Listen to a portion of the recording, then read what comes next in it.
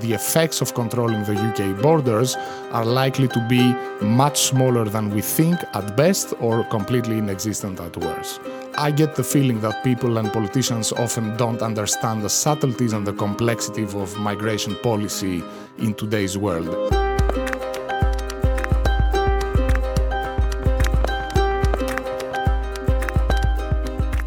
Hello, my name is Kirsty Stiles and welcome to the weekly economics podcast, where this week I'm joined by the New Economics Foundation's Olivier Vardakoulias to tackle the question of free movement in post-Brexit Britain. We have control of our borders, so we can decide... We don't have control of our borders, Home Secretary. The very principle of a single market across Europe is the free movement of people. If you have the free movement of capital, you should also have the free movement of people. The major sticking point is the question of free movement. May wants to keep access to the EU's 500 million consumers and respect the will of British voters. The idea of staying within a common market but outside the political integration, I think that is feasible, yes. And that means free movement of people. It means free movement of labour. It doesn't mean EU citizenship with all the acquired rights. I'm sorry, we've just been through 3 months of agony on the issue of immigration. The public have been led to believe that what they have voted. So hello, Olivier, welcome back to the podcast. Hello. It's like your fourth time on, dude. What are you supposed to say? Hello. So, immigration was a big topic during the EU referendum campaign, and since Brexit, lots of politicians have been debating whether this is the end of free movement of people. First of all, can you explain what free movement of people means in the context of the EU? Well, it's quite simple. Basically, it's about citizens of EU countries being able to move freely within the EU, work in any EU member state they want, and enjoying the same labor and other rights than domestic workers. There are some extra EU countries, such as Norway and Switzerland, which are not part of the EU, but have been granted special access to the common market as a condition that they also endorse a free movement policy. Okay, simple. So what did campaigners say about free movement during the EU referendum campaign, and what have politicians been saying about it since the vote for Brexit? Well, basically, I mean, you have 4 arguments which have been formulated during the campaign and are still being debated. The first one is that, you know, one side of the argument is people saying, well, there's too much immigration, this is taking away jobs from locals and putting a strain on public services, the NHS, as well as putting pressure on wages. That's one side of the argument. Then you have 3 additional arguments which are basically contesting this view. So the first one is obviously that immigration is a net contributor to the UK economy, and this is supported by facts. So, for example, you've got the OECD that has shown that migrants are net tax contributors in the UK, which means that they pay more taxes than they receive in benefits. There are also many sectors of the economy that are dependent on migrant labor for jobs that domestic workers don't do. This includes agriculture, but also social care, health services, the NHS, doctors and nurses, and finally as well in construction. A third argument, beyond the fact that immigrants are net contributors to the UK economy, is actually that Britons don't mind immigration that much. So, for example, there was a survey done by Ipsos Mori that showed that, you know, Brits consider that immigration has overall been positive for the UK. A majority of them state that it has been something positive for the UK economy, positive for culture and society in Britain, and positive for them personally. What they worry about is that population growth is basically putting a strain on public services. And so the argument here is really that actually the problem isn't with the immigration, it's the fact that we haven't been investing enough in the NHS, in education services since 2010, and that this is what we need to do.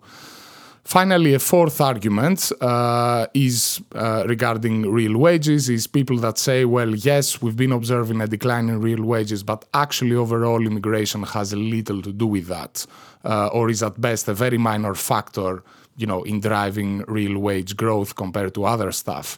And, you know, this is supported as well by comparative evidence. So, you know, just look at other European countries, for example, Germany, that have experienced significant immigration inflows in the past few years, but yet their real wages grew substantially and substantially more than the UK. So there must be other factors at play. So you've got there basically 4 arguments.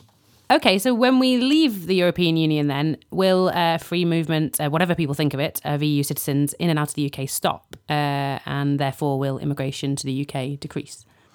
Well, we don't know yet whether it will stop. That depends on the negotiations that happen with the EU. It's very clear that if the UK is to retain access to the common market, it will have to accept free movement. Regarding, whether politicians actually refuse to grant that and actually say we don't want free movement, I get the feeling that people and politicians often don't understand the subtleties and the complexity of migration policy in today's world. And, the idea that by putting in place a visa system and controlling your borders will lead to a drastic decline in immigration is, quite simplistic at best. At worst, it's populism. And there are 2 reasons for that. I mean, firstly, people and politicians in the UK often point, for example, to the visa point system in countries such as Canada and the US.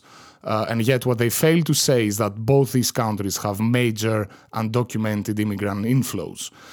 So the fact you manage to control the inflow of people officially coming in doesn't mean that people don't come anyway unofficially. Just look at what's happening in the US-Mexican border or in the Mediterranean. What this means in other terms is that by restricting official flows, you may be increasing unofficial ones, and therefore that part of what you were intended to do is offset anyway. The second thing that people fail to understand very often is the nature of contemporary migration patterns and the behavior of migrants. So many people who come from other EU countries don't come here for permanent settlement. Many people come here for a few years to save money, buy a house in their home countries in order to eventually go back to their country of origin. And basically a series of researchers from Oxford University recently showed that empirically, when one puts in place visa restrictions, the official inflow of migrants, so in this case from the EU, may decline, but at the same time, people's circulation or the return of migrants declines as well. What happens there is that when you have free circulation, people are more likely to go back to their country of origin. This is because they know that, if they go back and something bad happens or it doesn't work out well, they know they can always come back to the UK and work. Whereas if you start putting visa restrictions in place and, they fear they may not be able to come back to the UK if things eventually go bad, basically they're going to choose to stay here. And what this means is that you may have less inflow of people coming in, but you also will have less outflow, and net immigration, so the people coming in minus the people coming out, may actually decline very marginally. Okay, so you're saying that increasing border controls with the EU to limit immigration doesn't work? Well, what I'm saying is that both is an unintended consequence of migration restrictions. So on the one hand, increased undocumented migration and the decrease of migrant circulation mean that the effects of controlling the UK borders are likely to be much smaller than we think at best, or completely inexistent at worst. And, in the end, this means 3 things. I mean, the first one is that those politicians making such claims should do their homework. The second is that the UK is likely to commit a lot of public money in doing this to very little effect. And surely this is not the best use of public funds at a moment when the NHS and the UK's education system indeed need massive investments for responding to a growing population. And third, it would be a quite spectacular policy failure to give up access to the common market, which will mean a huge economic cost to the UK, in order to implement immigration policies that are more likely to fail anyway. So some politicians are worried that immigration and the larger supply of labour that this provides leads to falling wages for workers. If we can't limit immigration, doesn't that mean that workers will earn less money? Well, again, we need to be thinking a bit about unintended consequences here. If restricting immigration translates into more undocumented, so unofficial migration, then obviously this is very bad for real wages, as these migrants will be working outside labor laws and outside official channels.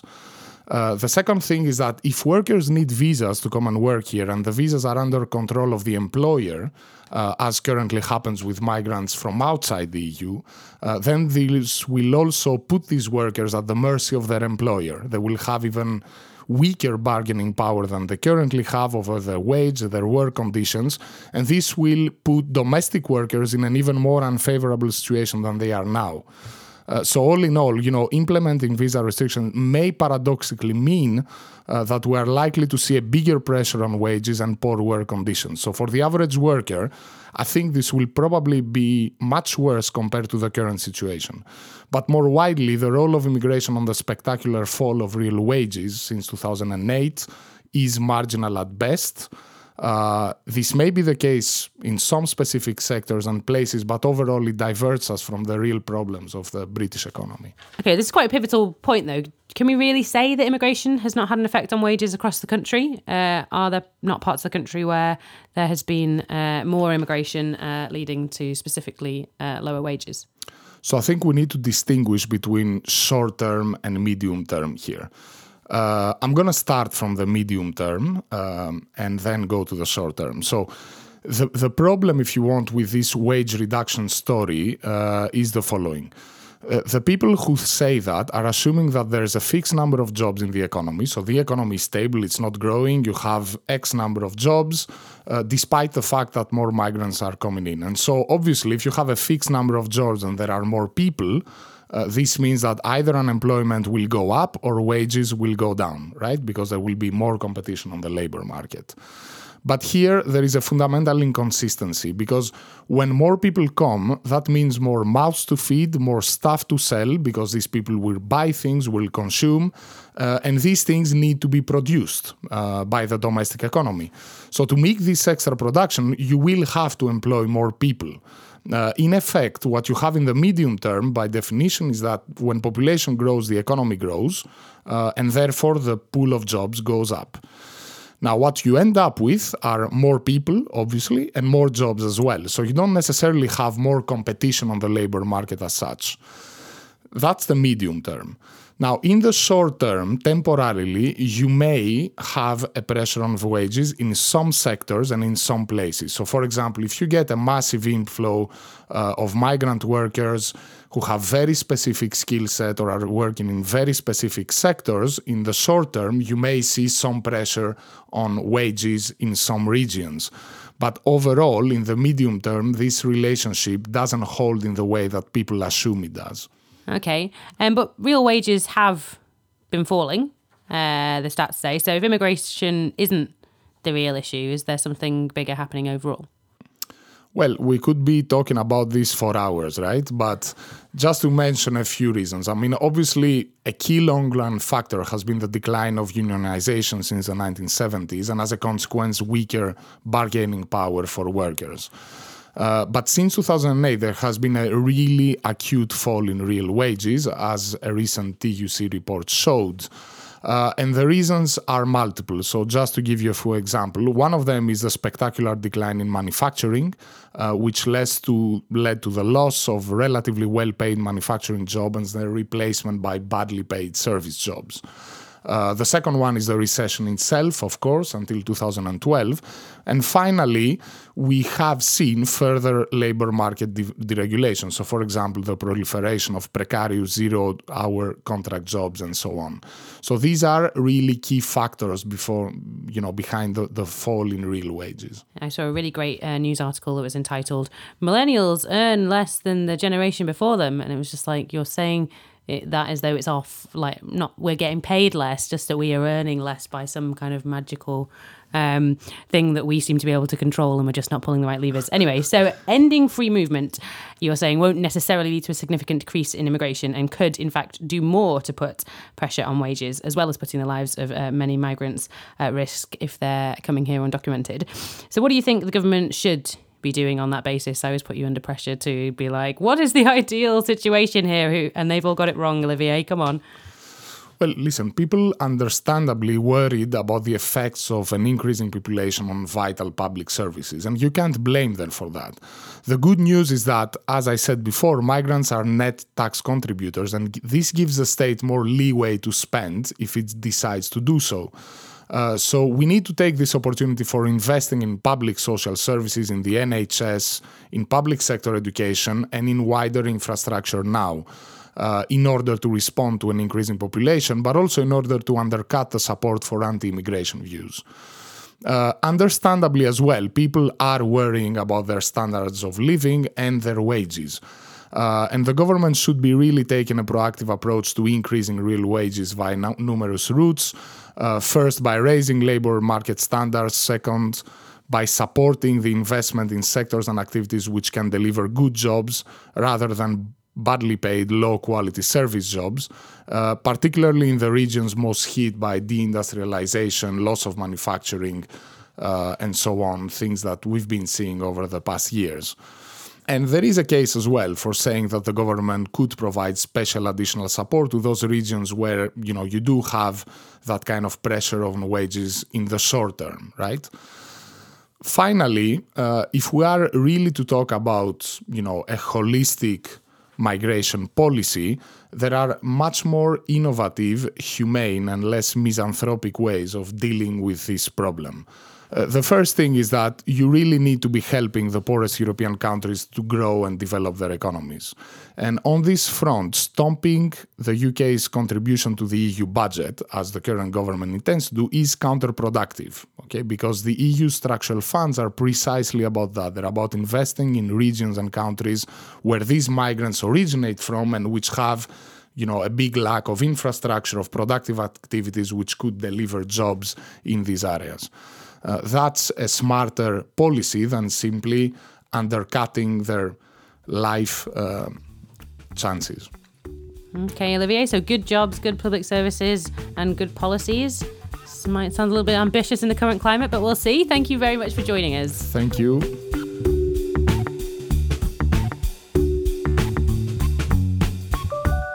We'll be back at the same time next week.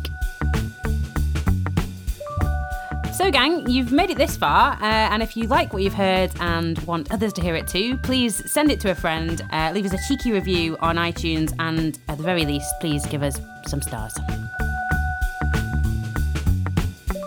The Weekly Economics podcast is brought to you by the New Economics Foundation, an independent think tank and charity that campaigns for a fairer, sustainable economy. Find out more and get involved at neweconomics.org.